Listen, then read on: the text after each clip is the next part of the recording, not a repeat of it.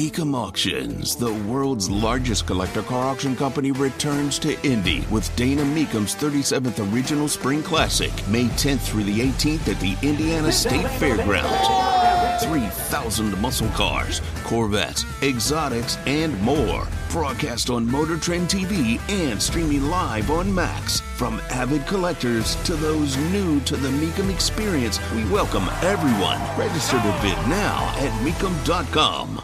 Andy Moore, Automotive Group Hotline right now. His name is Greg Rakestraw, who joins us. So should they just go ahead and make a league out of the transfer portal? College free agency, huh? Yeah. The transfer portal all-stars will be the best team on the planet, probably. Don't think that's going to happen, but maybe they can file that under consideration for the next wave of television money. And let's face it, normally I get a bit of a sports arousal out of free agency. Why don't I get a similar sports arousal out of college free agency? Probably because it changes the system as to how we're used to it. And while I don't fault the kids for taking advantage of the opportunity. You know, I feel bad for certain schools. And let me give you an example. And this is not to bag on Carson Steele in any way, shape, form, or fashion, because do I think he can play at a higher level? I do. But I feel bad for Ball State. You know, that Ball State, based its entire offense around Carson this past year, and now you're back to square one with that. But could I see Carson up at an IU or someplace else playing 1 year and then going on the National Football League? Yes. And given how coaches are able to move, players should be able to have that same luxury. So logically, I can get there. But do I feel good about it? Not really. I feel bad for Ball State's half of it, because I think it's going to be indicative of how mid-majors and lower are going to be treated in this equation going forward. Yeah, no question about that. Man, I guess that is the reason why. I don't like that form of free agency as much as I do in the professional ranks. So you think that the sequel of Jeff Brom in Louisville is going to go much better for Jeff Brom in Louisville than the original did? You've got to think so. And, I mean, my thought on this whole process has been that if Jeff doesn't take it now, it's not getting offered. You know, you can always go someplace else from Louisville if for some reason going back as the head coach isn't going to work out. I was filling in for Schultz yesterday on Query and Schultz, and my knowledge of Louisville sports, having grown up down there, I think plays into it here. But Jeff's years at U of L were my years in high school. I mean, I literally remember growing up and hearing about his exploits at Trinity High School, and can tell you chapter and verse on the family. Dad played there. Both brothers played there. I mean, this is the Manning family of Louisville that we are talking about. You know, where older brother was a receiver, younger brother was a quarterback. Both the two younger brothers at least had chances to play in the National Football League and play professionally. Again, he is royalty in that town. And so if he doesn't go back now, there will not be another chance to go back and be the head coach of the University of Louisville. And again, if he walks out now too, he's leaving on a high note, taking Purdue to the Big Ten championship game. So I just think the timing is right, on both fronts that he's going to take that job. Ceiling wise, compare the two gigs moving forward, Purdue and Louisville. Which one, just outside of it being home for the Brom family, which one has a higher ceiling? Which one would be, you think, the better gig as we move further and further into the world of NIL, transfer portals, and teams coming into your particular league now? I think the opportunities at U of L are bigger for three different reasons. All right, first of all, they are the big game in town.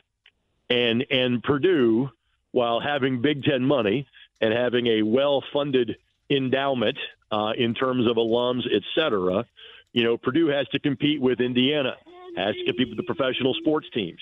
U of L is competing with the University of Kentucky. It's the only thing they are competing with down there. Two, yes, you've got Clemson, but you don't have the impediments in front of you in that league that Purdue does. Where we all knew, hey, listen, Purdue's not as good as Michigan. Purdue had the benefit of geography, and we all expect that is going to change. And now you're adding a program like USC into that mix as well, where in the ACC you've got Clemson, and that's it. And even Clemson has kind of come down from where they have been for the better part of the last decade. So, the television money is better at Purdue. I think the lack of competition and in terms of other teams in the league and the lack of competition in terms of for the entertainment dollar and the sponsorship dollar are better at U of L, and you combine that with going home, I think that's where he ends up. So Greg Rakestraw on the Andy Moore Automotive Group hotline. I want to revert back to talking about the transfer portal. Seems like half of the IU football team's in it. Yeah, and that's not a good sign, but at the same time, those same guys were the ones that combined for 6 wins the last 2 years. Yeah. And so it gives Tom Allen a chance to go out and get new players and do something better. And so it's not a good look now.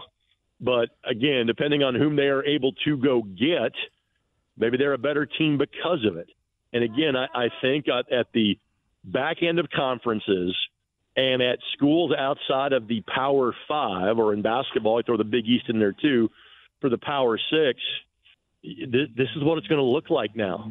I'm kind of changing my thought on it in terms of, how you would recruit because they do so much at the high school level. We hear how high school recruiting has changed because of you're not as recruiting as many high school kids. You're recruiting kids who are going to be college transfers.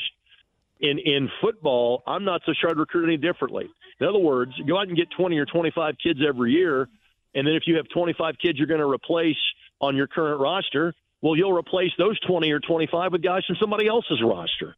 And so college basketball, because you're recruiting 3 or 4 kids in a year, yeah, that changes.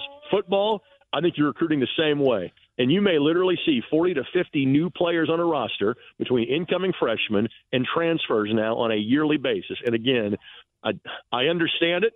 I still don't think it's a good thing for college sports. Will mid-major teams in either football or basketball be able to hold up any traction of consistent winning like could have been the case, probably was the case for a couple, maybe a handful in years prior to the transfer portal? Consistent winning, I'm not sure. Do we see more mid-majors have an opportunity to have breakthrough years to get the right combination of kids? Yes. And let's face it, you talked to Josh Schertz last week. They've got most of their kids on that team have played elsewhere. Josh surely has a recruiting theme. He's kind of going after the Division II All-Stars and getting kids from other schools, but that's the niche that he's taken, and so far it's so good. Now, they haven't played a Power 5 team, and frankly, they're not going to in their schedule, but they can still be the Missouri Valley Conference champions and make a run. Look at what St. Peter's did last year because they had experienced players. But I know at least one of those kids, the Eddard kid, is now at Bryant. I mean, he left. He didn't go to some place that was bigger. He went to some place that was smaller. And so what I think you'll have is more opportunities for teams to have one great year. Now, can you keep those kids together? That's going to be the problem. It's Greg Rakestraw on the Andy Moore Automotive Group hotline. IU's problem on Saturday afternoon at Rutgers, is that more just Rutgers having their number or more of a lingering issue that Mike Woodson and company will certainly have to deal with more than what we saw on Saturday? I think it's a combination of two. First of all, Rutgers is a good program. We want to make fun of Rutgers when given the opportunity, but Steve Pikiell's done a heck of a job there. Two, that's a tough place to play because there's now nothing else like it in the Big Ten. Penn State gave up their home court advantage. Northwestern, while modernizing their arena, kind of gave up a little bit of their home court advantage too. Rutgers is playing in a barn. Rutgers is playing in a gymnasium. It's not an easy place to play. Did that expose some of the issues that Indiana has if they have an off-night shooting? Yes, it does. Because, let's face it, Indiana gave up, 63 points? Most night, that is a fantastic defensive effort. But offensively, they were so bad that it didn't matter. So could that issue flare up again? Yes. Do I still think Indiana's a pretty good basketball team? Yes, I do. I just think they largely had an off night. Weakness for Purdue, because everybody's in love with them right now, and for a good reason. But if you're going to look at a part of this team, a position on this team where you still need to see more this early in the season, Greg, point to it. I'm not sure if there's something I want to see more of. One of them would be experience. At some point in time, guys like Smith and Lawyer, for as pro those kids as I am, they're going to hit a freshman wall at some point during the middle of Big Ten play. So that immediately comes to mind. And then having that guy that can go get you a bucket when you have to have it. Jaden Ivey was that guy last year. The guy they have closest to it is Brandon Newman, but he hasn't proven it yet the way that Jaden Ivey did over the course of a couple of years. Yeah, Zach Edey can get you a bucket. Always worried about him sitting on the sidelines. Always worried about the post being that guy. that's going to get you a bucket as well. So, again, the inexperience of their guards, and despite how much I love those two kids and think they're great, they're still freshmen. That will show at some point in time. And, again, can Newman be like Jaden Ivey late in games? That's the other thing that you will have to need at some juncture of this season. All right, Greg, couple of final things regarding the World Cup. How did the USA look to you overall? And that was at the beginning against Wales all the way to the end on Saturday when they were knocked out by Netherlands. About what I expected. Netherlands is a good team. I thought that game would be a little more competitive. Frankly, it was more competitive than the score in terms of possession and things like that. But I thought overall in this World Cup, the U.S. did what they needed to do. They get out of the group stage. Now the expectations skyrocket for 4 years from now. There is the bounce of getting to play at home. There is the bounce of as many as 10 of the same starters you just saw being back on the team 4 years from now. That doesn't happen. That's how young this group is, with the exception of Tim Ream. Tim Ream will not be coming back. He's 35. It was a great story that he got to play, but he's probably a pro for another year or two, let alone playing at a world-class international level. But virtually everybody else, you never know how form changes or the next big thing coming up, but the roster in 26 is going to look a lot like the one in 22, and there are very few countries that have that luxury. So for those that say, hey, we've gotten to a level and plateaued, 2026 has always been the big story. And so now it is about, how does this group get to the quarterfinals? How does this group get to the semifinals? Dare to dream, could we win the whole stinking thing in 26? I don't think it's that far-fetched. I'm not sure if we'll ever be a country that you just say every 4 years we've got a chance to win it. But because of the way all the circumstances line up, I think we got an outside chance of doing it in 4 years. And the fact that you don't have to worry about qualifying, we know that we're in, now is where you strategically start to think about, okay, that means more matches against the top team from Europe. You don't have to worry about playing the teams in CONCACAF. Most of our players are based in Europe anyway. Let's see if the U.S. Soccer Federation thinks more about the overall goal and less about the almighty dollar. And by that, it means playing a lot of friendlies in Europe, keeping those guys over there, and being ready for the top European teams when that competition rolls around 3.5 years from now. Greg, final thing. Cristiano Ronaldo was benched by his coach today, and his Portuguese team has scored 5 goals on their way and walking all over the Swiss right now. What's going on with one of the most well-known, one of the fantastic players in the world, soccer, being benched in the fashion that he was today? That's a good question, and honestly, I have not followed their match today, so you're breaking some soccer news to me. That's the first time that's ever been said. And probably the last time that it'll happen as well. Yes, it will be.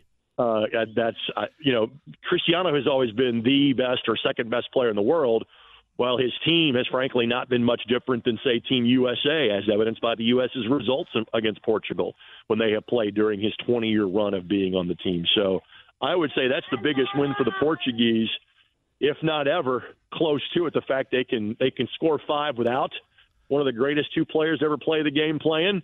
That's pretty impressive. Yeah, the guy replaced him has a hat trick.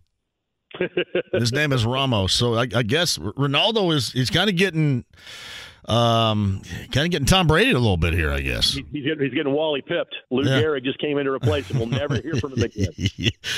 Drew Bledsoe. Ronaldo there. You better take that $200 million from Saudi Arabia then. That might be the last payday for him. Buddy, I appreciate that. You have a great week, and next week we'll concentrate a little bit more on the high school basketball that's going on in the area. It sounds good. I'm going to have Ben Davis and Cathedral in Zionsville and Penn coming up on Saturday night down at Southport Forum Tip-Off Classic. I got Elsie and Ellen tomorrow night, so I will have plenty of high school hoopage to report back to you on when we do this again in 7 days. You got Ben Davis and Cathedral have 2 big dudes going at one another, right? Correct. So Zane Dowdy's going to play at Valparaiso. I mean, he's an Indiana All-Star. He's not an NBA prospect, the way that Xavier Booker is. And I saw Xavier Saturday night, did not play great. The story on Saturday night for Cathedral was the fact that Jerron Tibbs, who as of now is not playing college basketball, is going to play football at Purdue. He had 33, and he absolutely carried them because it is rare that Xavier Booker and Jake Davis is going to play at Mercer next year, both have bad nights simultaneously, and they did. Those 2 guys combined for 7 points. Yet Cathedral found a way to beat one of the best teams in Ohio, featuring Gabe Cupps, who's going to play at IU next year. Irish still won that game by 6. So Cathedral and Ben Davis are thought by most to be 1 and 2 in the state. and they will see each other on Saturday night, a game that I'll have for you on ISC and My Indy TV. But I would love to see you in person at Southport Fieldhouse and pack that place for what could be I believe, semi-state game this year and not a regional game this year. Tell everybody to dunk as much as possible because they have new rims and goals at Southport Fieldhouse, and the rims are as tight as hell. They used to have some of the best, shooter-efficient rims going, and now they're tight as hell. So it needs loosened up. And I mean loosened up big time. We'll put GoPros on both baskets to encourage kids to dunk more and loosen them up for you. Yeah, please do. We got to loosen those up. They're way too. If I'm what's his name, Brand at Southport, I'm trying to loosen those things up too, man, because it's not like what it used to be there right now. We last year we put a GoPro on what would be the south end basket, and Miles Colvin, because Heritage Christian played in that event last year, they're not playing in it this year. Miles Colvin literally dunked on that, and I believe saw the GoPro and smiled as he threw it down. Maybe the coolest footage we ever had on the ISC Sports Network. So I will let teams know to look for the GoPro and throw it down on both ends come Saturday. And I'll judge that coming up on Sunday morning when I go in there and play, too. So after what happens on Saturday, I'll come in Sunday morning and judge just how loose these guys get those rims because they need it. So this is what you do when you don't have the Saturday night takeover. You have a JMV Sunday morning takeover. I go anyway. Even after the JMV takeover, I go. I go on 2.5 hours of sleep. Yeah. You are absolutely crazy. I'm a manimal. I'm a manimal, Greg. You know it. All right, brother. I appreciate you. That's my JMV yelling in a gymnasium. Yeah, and then some other things, too. So, see you, buddy. See you. It's Greg Rakestraw on the Andy Moore Automotive Group hotline. Andy Moore Automotive Group hotline. Let's get him on here. He is probably going to the Pacers in the Timberwolves game tomorrow because he's staked out in Minneapolis. The Twin Cities for our friend Ben Brown of PFF. How are you, Ben? Hey, man, I'm doing pretty good. I like your thinking right there. I like, T-Wolves -4. We might have to bet some, steak dinner on that. Oh, maybe. I don't know who's going to be playing for the Pacers because nobody played last night and they still beat Golden State. Right. So do you go to Timberwolves games? Do you go to the Target? Is it still the Target Center?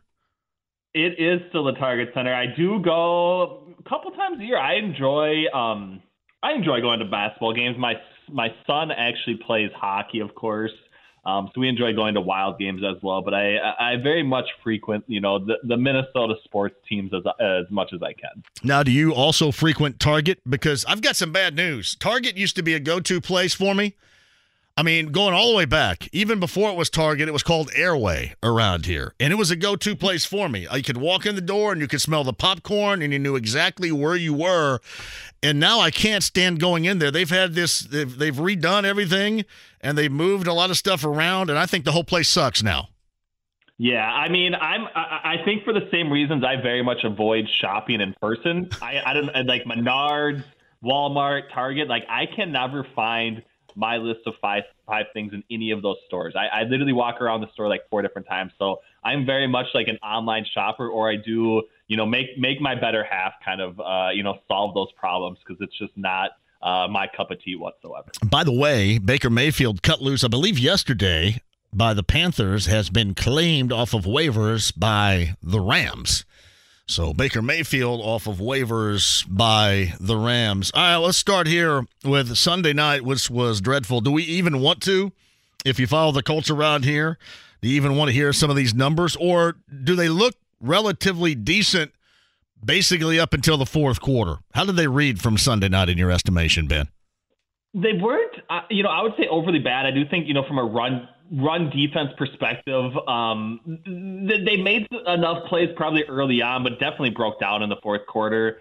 From a pass rush perspective, they did have the one Keith Pay, sack, but outside of that, it was, abysmal from that angle. So those two facets, I think, was really disappointing. They did have, kind of like you said, they had the lead at least at one point in the first quarter, but couldn't get enough stops defensively. And if you're only going to score 19 points, it's going to be really tough to beat a high-quality team like the Dallas Cowboys. And if you're going to gag up 33 in the fourth quarter, too, you probably ought to score more than 19 as well. That's the difficult part for sure, right? And some of it was, the turnover situation, 3 interceptions from, Matt Ryan. Absolutely can't. You can't win football games against better teams with that sort of turnover differential, but it was, probably not as bad as the final score indicates. There are, of course, some bright spots that we can touch on, but okay. Where do you want to start? You want to start with the negatives or the bright spots here? What do you think? You tell me.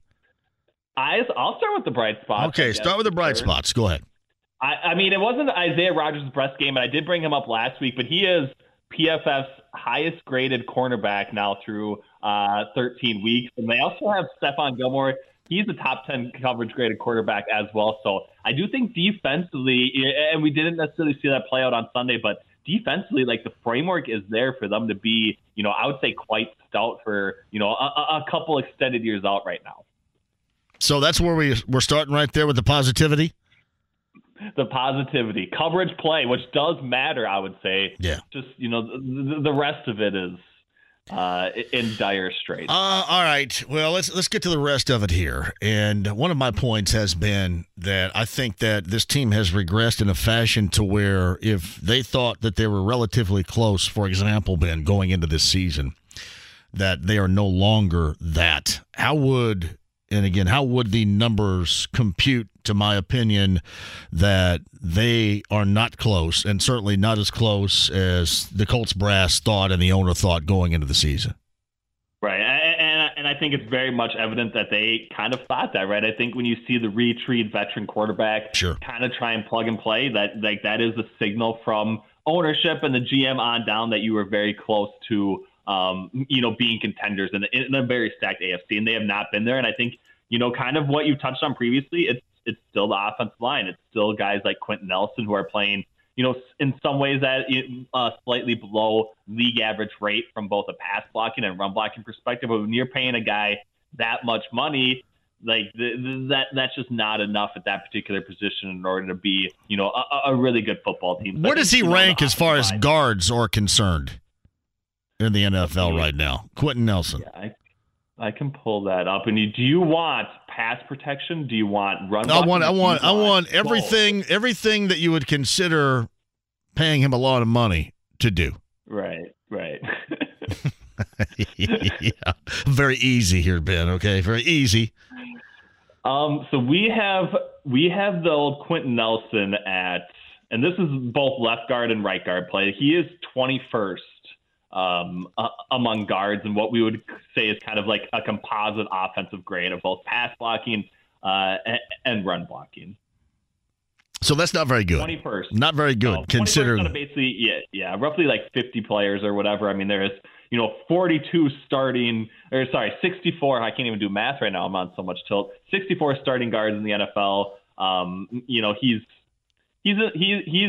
going back to it. He's in maybe the upper quartile. I think is a term we like to throw around on this. Yes, we do. Radio broadcast once in a while. He's in the upper, 25th percentile quartile of it, but he's still in the bottom range of that and being paid like he's the best at the position, right? Yeah, you got to be even more upper in the upper quartile is what you're saying here to justify it, right? Yeah. Very much so. But I mean, what they're getting from like a guy like Bernard Raymond now, I think especially over the last couple of weeks has been I would say relatively positive. Yeah, you're reading my mind. Tell me all about his numbers the past 2 weeks on a Monday nighter and a Sunday nighter for the rookie from Central Michigan. What do you got? Yeah, he's been, I would say, kind of right there. I think I don't have his rank from those specific games and a range, but he was, I want to say, their best pass blocking grade over the last 3 weeks from a Colts perspective. And has, I would say, isn't, ranking as like a top 5 player at the position, but has been, very much, I would say, there, I guess. Right. So. All right. So he's playing better the past 2 weeks. I'm going to let you look up the center and Ryan Kelly really quick because, obviously this has not been a good season for him, really for the entirety of the offensive line. And we're kind of picking and choosing what you're able to talk about that are positives right here. How has Ryan Kelly been playing so far this year and I guess in these past couple of weeks as a center for the Colts along that offensive line?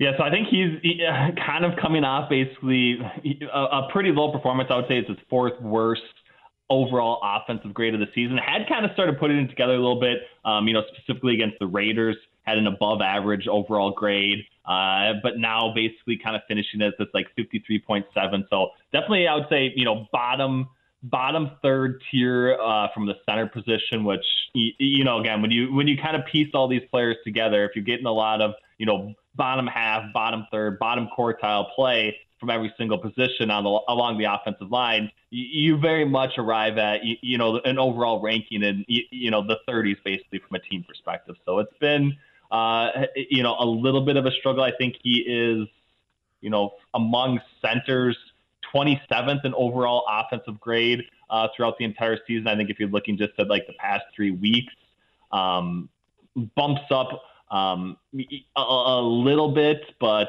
it is still kind of along a similar timing or a similar band of being like the 27th to the 30th basically best center in both pass blocking and run blocking as far as like across the NFL. All right, look up Jonathan Taylor's numbers right now at this point of the season. And as you do that, I'll remind everybody, Ben Brown of Pro Football Focus with us. He's the data and betting scientist / analyst. Each and every Tuesday in the 4 o'clock hour runs the analytic numbers on how this Colts team is doing. Well, not so much. Bad.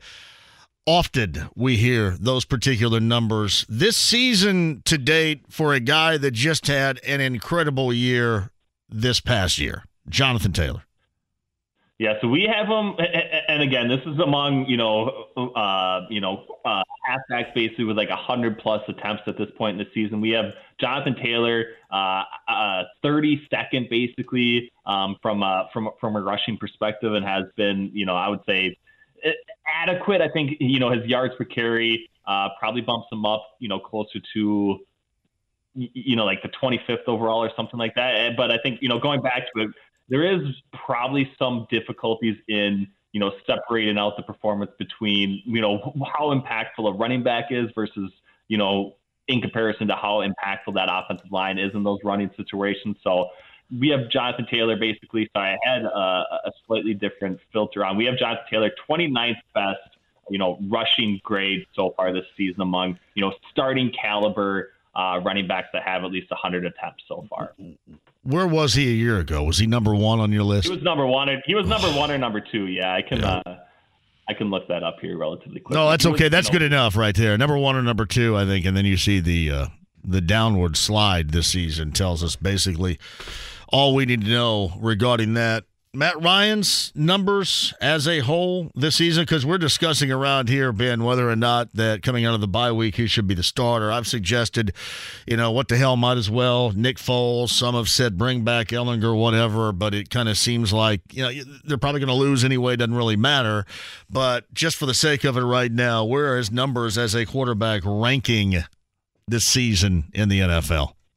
Yes, we have him 30th of 32 starting quarterbacks right now. The two guys above him, Marcus Mariota, who at least brings some semblance of production to his legs, and then Jared Goff. So I think kind of the quarterbacks in his range below him, guys like Mac Jones, Justin Fields as well. But this is passing specific grade. It is an overall offensive grade. So the fact that a lot of the quarterbacks around him from a passing perspective also bring very much the ability to generate offense with their legs as well.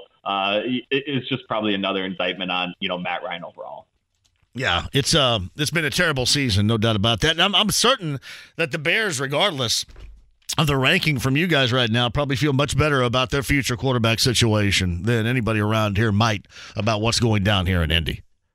Right, and very much so. So I think, if we're looking at it, if you want to fold in, running grade or whatever, and this would kind of include some of, the pressure type situations as well. Matt Ryan's 34th overall. We do have Carson Wentz kind of folded into that equation, Davis Mills, those sorts of people that aren't starting any longer, but has very much probably not even provided starting caliber type play at the quarterback position through the first 13 weeks of the season.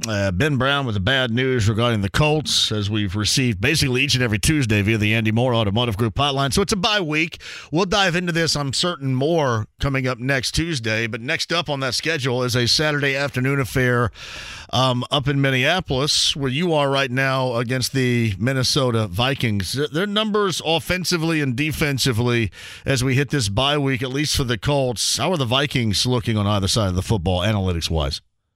Yeah, I mean, I think very much, people want to label what they've done and what they have been as very much league average, right? Now, that's not necessarily where their record falls, but given some of the flukiness in which they've won one-score games and the way in which they've even arrived there, like a lot of power rankings metrics have them, much lower than what their win-loss record would indicate. Now, I think, specifically this weekend, they're 2.5-point underdogs to a Detroit Lions team that everyone would kind of assume they are better than. So we'll see if they can actually show out there a little bit. But this is kind of the stretch for the Vikings, I would say, where they actually kind of need some convincing quality offensive performances in order to, at least be considered challengers in the NFC when it's all said and done. Yeah. So have you lost any of your thought that they could be a team that would win a couple, at least one in the postseason? I think they can definitely win a football. I think they can definitely win a playoff football game. I also think that the way in which people are measuring their luck is probably in some ways off or a little bit off basis. Like, I think, going back to it, there was like the game on Thanksgiving against the New England Patriots, and everyone points to not only, the non-catch that Hunter Henry had, but also the return touchdown that, the Vikings were fortunate to score. And if you remove those sorts of plays, obviously the outcome is different. But, what people fail to mention is, the Patriots had a very good kick return in that particular matchup as well, and did end up scoring a touchdown on that particular drive. So if that is, also an indication of luck, at least in getting that quality kick return, like, why are the Patriots not knocked in a similar manner? So I do think some of the, more advanced luck-based elements to try and remove some of those things are, maybe understating the value or the way in which the Vikings have kind of arrived at winning their football games. So I think they're probably better than what, the betting market and power rankings and everything have them right now. But I also think we're probably going to find out just how good they can be over, the remaining regular season schedule. How's everybody feeling about Kevin O'Connell in Minneapolis? I like him. I think very much then that's the thing with the Vikings. If you look at the, overall, like, their roster and who they drafted and who they brought in as far as free agents, like, none of those guys are producing. The rookies are kind of all banged up. So it really has been the one change is Kevin O'Connell. And I think in the way in which you're seeing them win football games, the only real person who probably deserves or can maybe make a claim for helping them in that case is Kevin O'Connell. So I think, that speaks to at least his ability to kind of come in day one, year one, and in some ways exceed expectations. So I think he should, at least be maybe in the discussion for a Coach of the Year candidate when it's all said and done. It's Ben Brown right there, of course, after the bye week, the Colts in that Saturday afternoon 1:00 affair up in Minneapolis against the Minnesota Vikings. That's his home base. Ben Brown of PFF every Tuesday right here via the Andy Moore Automotive Group hotline. Before I let you go, any numbers I didn't ask you about, anything that intrigued you, piqued your interest, or surprised you where we are right now, either in the season or just coming off of the Week 13 in general?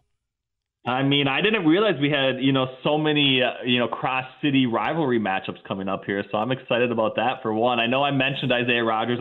He's the one lone bright spot I can continue to find, but I do think it is, speaks to the fact that he is, from a coverage grade perspective, when you don't exclude penalties, because right. A lot of these guys get knocked for defensive pass interference. So if you kind of eliminate those sorts of things, they may be great better than him, but he is clearly, I would say, in a lot of ways sitting among the very best of coverage cornerbacks, and, guys like Sauce Gardner and, all the sorts. And I think that, tapping into that a little bit more, it has to be in some ways the foundation for kind of getting out of this mess that the Colts have found themselves in. It's Ben Brown every single Tuesday. My friend, I appreciate that. And we'll probably dive in a little bit more to those numbers regarding the Vikings and Kevin O'Connell on the season they're having when it's more appropriate for the lead up actually coming up next week. You may even have somebody in for me because I may have a day off next week. So you may have to talk to somebody. Yeah, you believe that? What a big wuss I am. I got to take a day off. Yeah. Unbelievable. Bye-week day off. Unless Kyle wants to wait until I get back. So I got baseboards to paint for a half an hour. I got to paint some baseboards. All right, I've got to find time to paint some baseboards. Honey-do list. I got a long one of those coming here this afternoon. I don't get called honey too often. I get, hey, Crank, get over there and do this. That's what I get. Crank, do this. Right. All right, my friend. Either way, I'm sure we will talk again very soon, okay? I appreciate you. Thanks for having me on. I like Ben Brown a great deal. PFF on the Andy Moore Automotive Group hotline. To more about that and the college football playoff and Deion Sanders and the transfer portal, I had to go to a resource that we often use when we need high-level college football knowledge. Our friend from SiriusXM, the College Football Channel, the former Colts tight end, the former UCLA great. His name is Charles Arbuckle. Hello, Charles. How are you? I'm doing well, man. How are you? We're trying to sift through what in the world might be going on with Purdue losing Jeff Brom to Louisville, if that's going to be the case. What do you think about both sides here? Brom and the possibility of going back to Louisville, or Brom, is he better off staying in West Lafayette? What are your thoughts?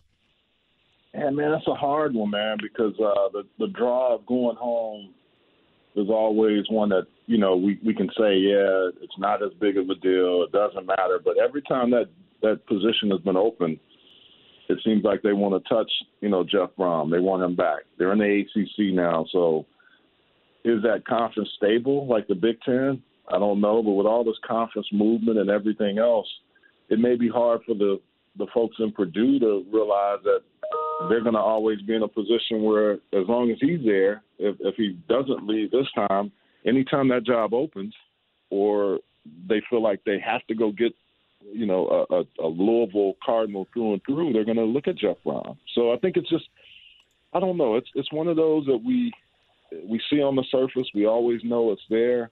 But as a school, can they deal with it if it doesn't happen this time? Yeah, I don't think, and I think we came to the conclusion here, and you can certainly disagree. I think that if the overture does not occur for Brom, or if he decides this isn't the time, this is going to be the last time, right? I mean, there wouldn't be a third time. I mean, it's either the time is now or it's never going to happen for him going back to Louisville.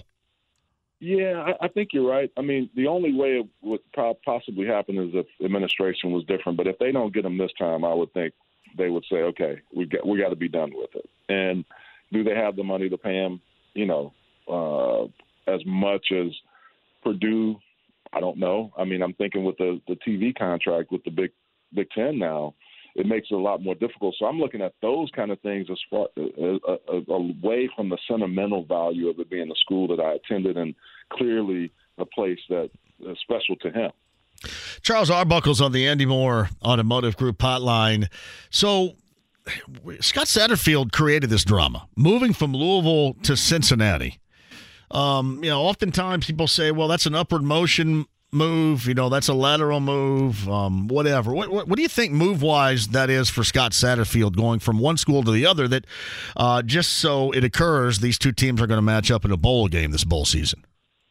I know, that's crazy. Somewhat of a not quite a lateral move, but a lateral move, right? I think it's a little bit less if you think about the cachet. Cincinnati, Luke Fickell's done a really nice job of making them on par in those circumstances with Louisville and Cincinnati. They've recruited really well. So I think it's almost a lateral move for Scott Satterfield. However, I think it was a move that he had to make. I called their game this year. They were struggling. There were some times where you thought he wasn't going to make it out of the year. His team got hot. They started playing better. So I think it was almost one of those, hey, if I can find the opportunity, I'm getting the hell out of here. And that's what he did. So I wasn't completely shocked when I saw that news, because just being in that town and understanding the Louisville fans are tough. They expect a lot out of their coaching staff, and there were some things that were happening with Scott where they weren't playing as well. And I think it was one of those things that was they probably don't want to say it, but almost good riddance.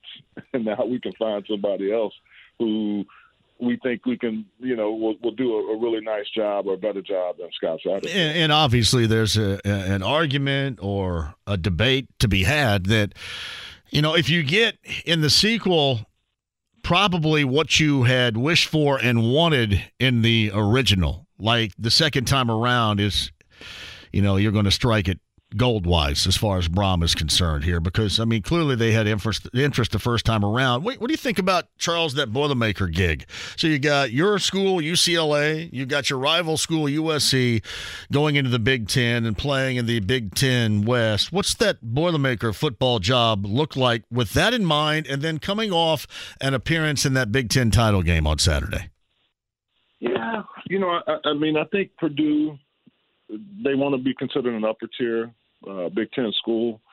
I don't think from a football perspective that's really happened for a while. They haven't been consistently, in that upper echelon. But I think the one thing that I like is that they competed the other night, and they did make you think for a little bit. Okay, they're battling Michigan. I didn't think ever that they were going to win that game, but I like how they competed.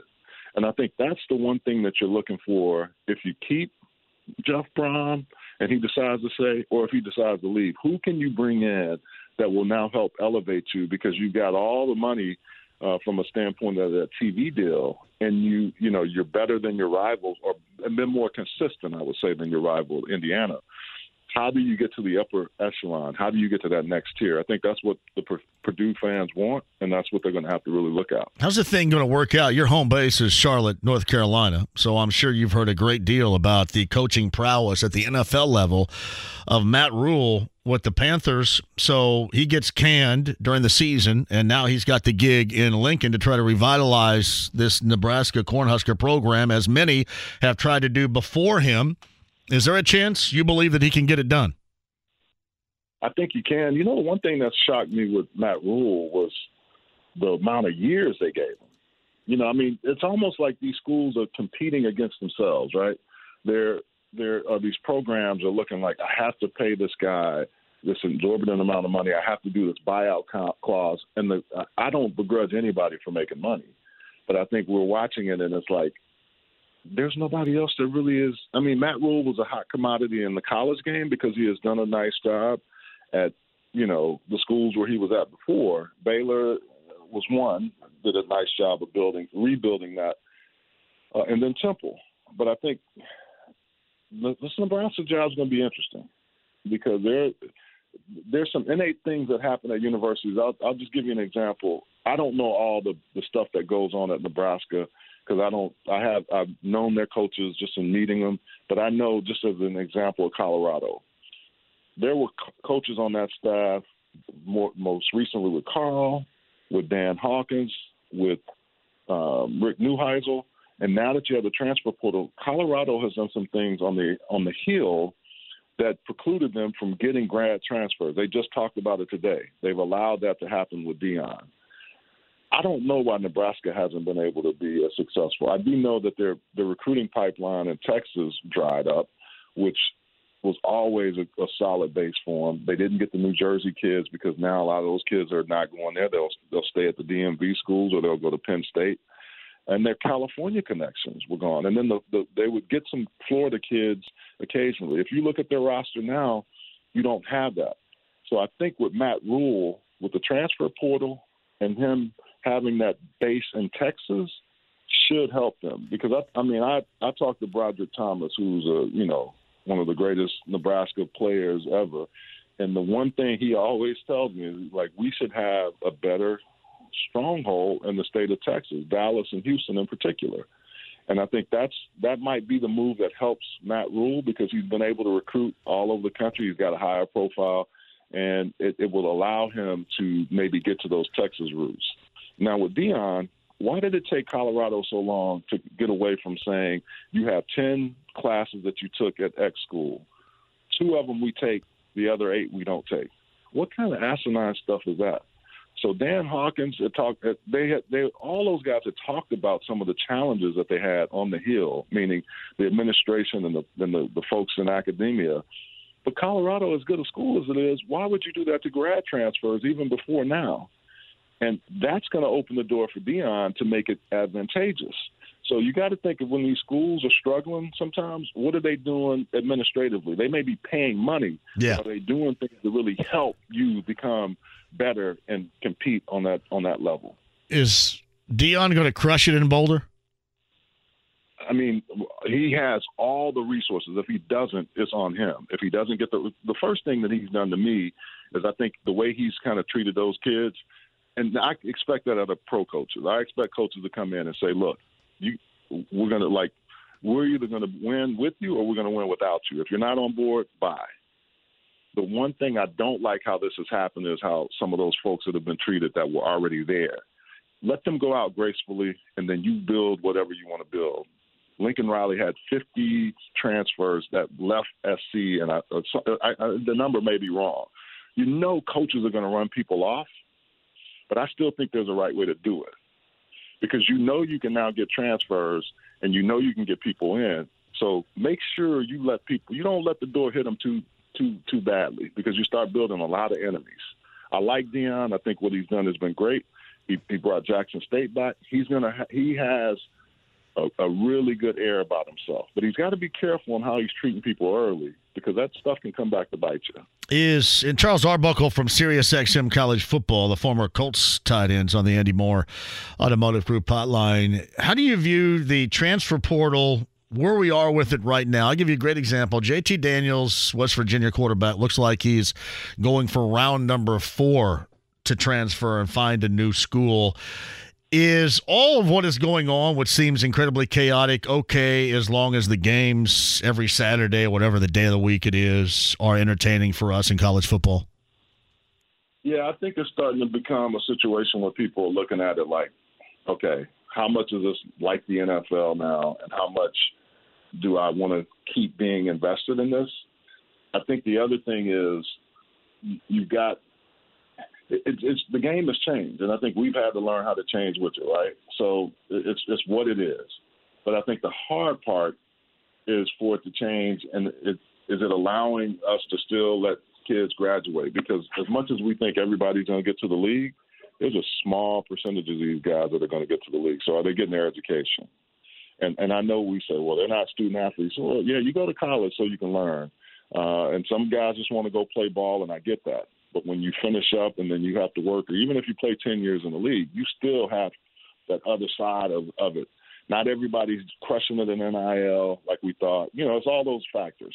So I think that's the part for me that I look at that I hope from that standpoint they have the right people in their ear, because if you come away and you transfer multiple times or you get in the transfer portal and you're not able to get somewhere and get your school paid for, that's going to be it's going to be a lot tougher for you down the road. And I think that's the advice that some of these guys are getting. Hey, man, transfer as much as you want. After a while, people start looking, well, it didn't work out for you there, and there because of you, not because of the situation. So I'm interested to see how that happens, especially with those guys that are transferring multiple times or the ones that get stuck in the transfer portal.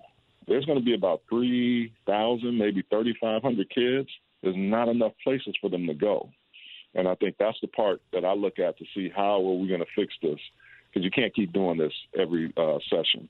And why are we asinine to think that a coaching staff can go recruit right now, get ready for a bowl game, and worry about signing folks in the small window of time? Why don't we just go back to the February signing day if we're going to have this big of a push? Then that'll let you honestly evaluate what's going on instead of just pushing people through or discarding them in essence.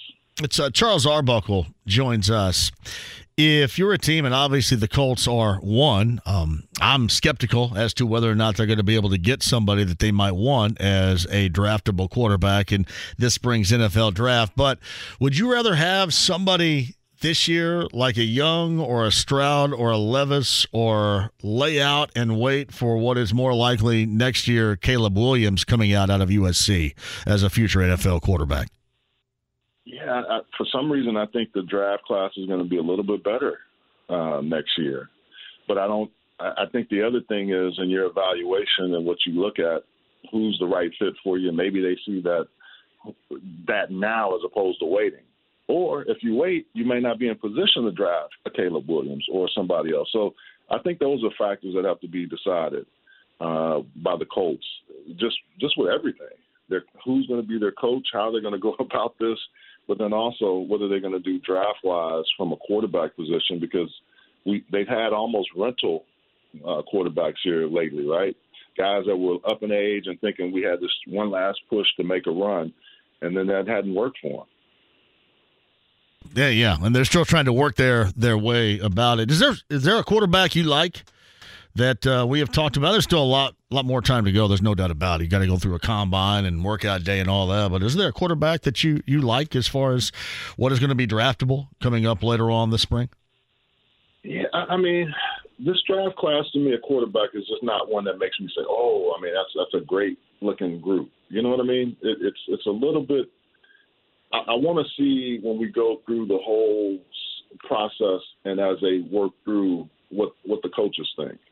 I'm just not as high on this draft class as I have been in the past, and that's just, C.J. Stroud is a good player. Stetson Bennett, I think, is a great college player. I don't think he'll be an NFL player. It's those kind of things that you look at to say who is going to be that next quarterback that maybe comes out of nowhere. I don't know if Will Levis.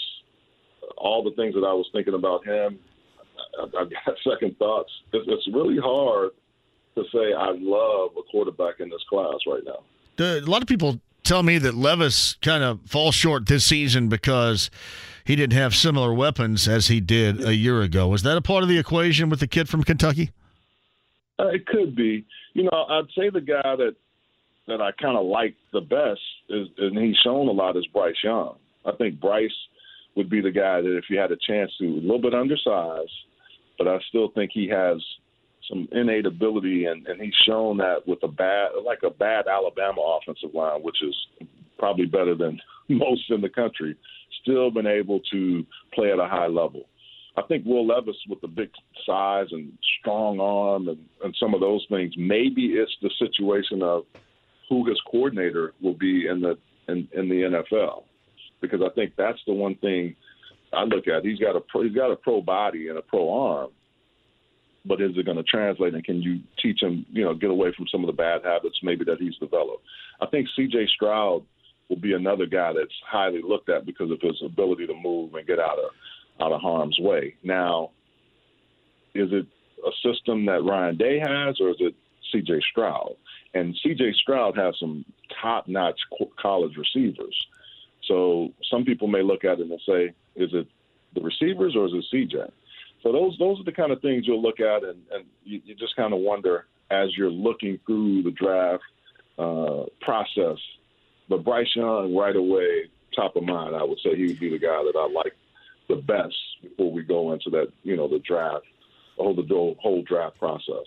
College football with Charles Arbuckle right now on the Andy Moore Automotive Group hotline. What are your thoughts on Anthony Richardson coming out of Florida at quarterback? People will say on one side that he has, athletic talent, capabilities that you just can't teach and others don't have. But on the other side, they suggest that it's probably way too early for him to take this swing at the NFL. How does he translate, you think, at the next level at quarterback? Yeah, I didn't see it consistently enough from him. I mean, he really, really looks the part, but I just didn't see it consistently enough for me to say, yeah, this is a guy that I want to give my whole franchise to. And I think with you, I think there's some things that he still needs to work on that he can be better at. I like his size. I like all of that. But it was just times when I watched him this year that I'm like, he's not ready to play at the next level.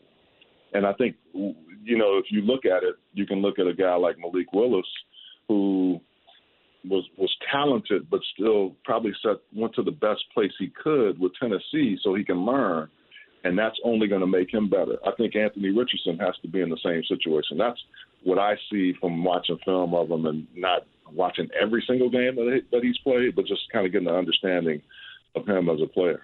He's a little bit older. He's going to come off an injury situation where at the time he was leading his team and having an outstanding year. How do you view somebody like Hendon Hooker at quarterback on the next level? I think what will help him is that he's been able to show he fought through adversity. He is a little bit older, but when he was healthy this year, he played at a really high level. And I think, is it a system? Or is he going to be able to do that at the next level? I think that's going to be a lot of what's, challenged with Hendon Hooker. But, man, before he got hurt, he was playing some really good football. But then again, Is it because of the system that he's in, or can he do that consistently outside of that? And I think that's going to be the big question mark for him as he goes through that draft process, because he won't be able to participate in it because due to injury. So you'll have to do a lot more board work. You'll have to do a lot more, seeing how he plays above the shoulders as opposed to physically. Charles Arbuckle's with us. So your college football playoff, that's going to be interesting, to say the least. And I want to really kind of eyeball in on TCU, that overtime loss to Kansas State, the Big 12 title game this past Saturday. But somebody that showed out big time was Max Duggan, the quarterback. What do you think about Max Duggan at the next level, the NFL level? Is that a possibility, or are we seeing his ceiling come down at this level in college football right now? I think Max has worked himself into possibly getting, being on the NFL team. I don't know if he's a high round draft pick, but what I like about him is he's played a lot of football. Before, early in the season, they were going to play Charleston State. I called the game, and he wasn't even the starter the week before. Chandler Morris, I think his son, Chad Morris' son, was a starter, got hurt, and then was going to miss some significant time. And even then, they were telling us, "Hey, we really like him. He's a coach's kid, just understands and he battles." And sure enough, I think he's taken advantage of the opportunity, and he may have worked himself into a nice situation because he's shown how he can play. And if he plays well in the college football playoff, that's more eyeballs and that's more opportunities against top-tier teams. Not quite NFL teams, but it's teams that will have a lot of guys that will be playing at the next level consistently. So I think he's got a real good chance to improve and put some more good stuff on tape. And I think that's all you can ask for. If he's able to do that, we may be talking a little bit differently. Maybe he is a higher round draft pick. Right now, but starting the season, you can only imagine how he's gone from not even being a starter to a Heisman Trophy candidate. I think he's really helped himself, and he can only help himself more if he plays well in however many games he's able to play in the college football playoffs. He's Charles Arbuckle with us. A final thing on the Andy Moore Automotive Group hotline. How do you break down this college football playoff from Georgia to Ohio State, Michigan, and TCU? What's your fascination? What's your thought, and how this thing is going to work itself out? Well, until I can see somebody beating Georgia, I think Georgia wins it all. I know they were just a class above, even without like explosive skill guys on the outside, because their defense was really strong. And as much as I didn't want to give Stetson Bennett as much credit last year, the kid is a winner. He just plays. He understands. And Kirby has got them playing well. So right now, when I look at it, without watching a whole lot of film on all the different teams, I say Georgia. It looks like Georgia's to win unless somebody can play them well. Now, I'll say this. Ohio State's passing game, if they're able to get in there and play consistently like they were earlier in the season, their defense just worries me the most. But they have the most explosive offense besides TCU.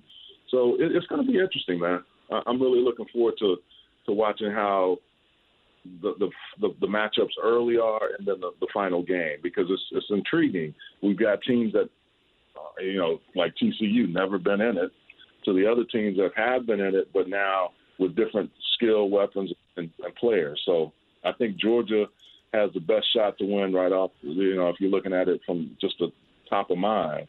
But it'll be interesting to watch over these next few weeks how guys get prepared and how they're ready to play come that semifinal game. Man, it's always a pleasure. I'll tell you what, we'll find out a little bit more and get back with you toward the tail end, and certainly before we get into some of these combines and what we're looking at, because this Colts team, no doubt, will be eyeballing a quarterback, and they're probably going to play bad enough to at least sniff and maybe try to add a little something to try to get up there and get their long-term quarterback of the future. But we'll be on it with you to see who you like, who you don't like, and some of the things that are going to go down before the beginning of the year. Charles, I appreciate you more than you know.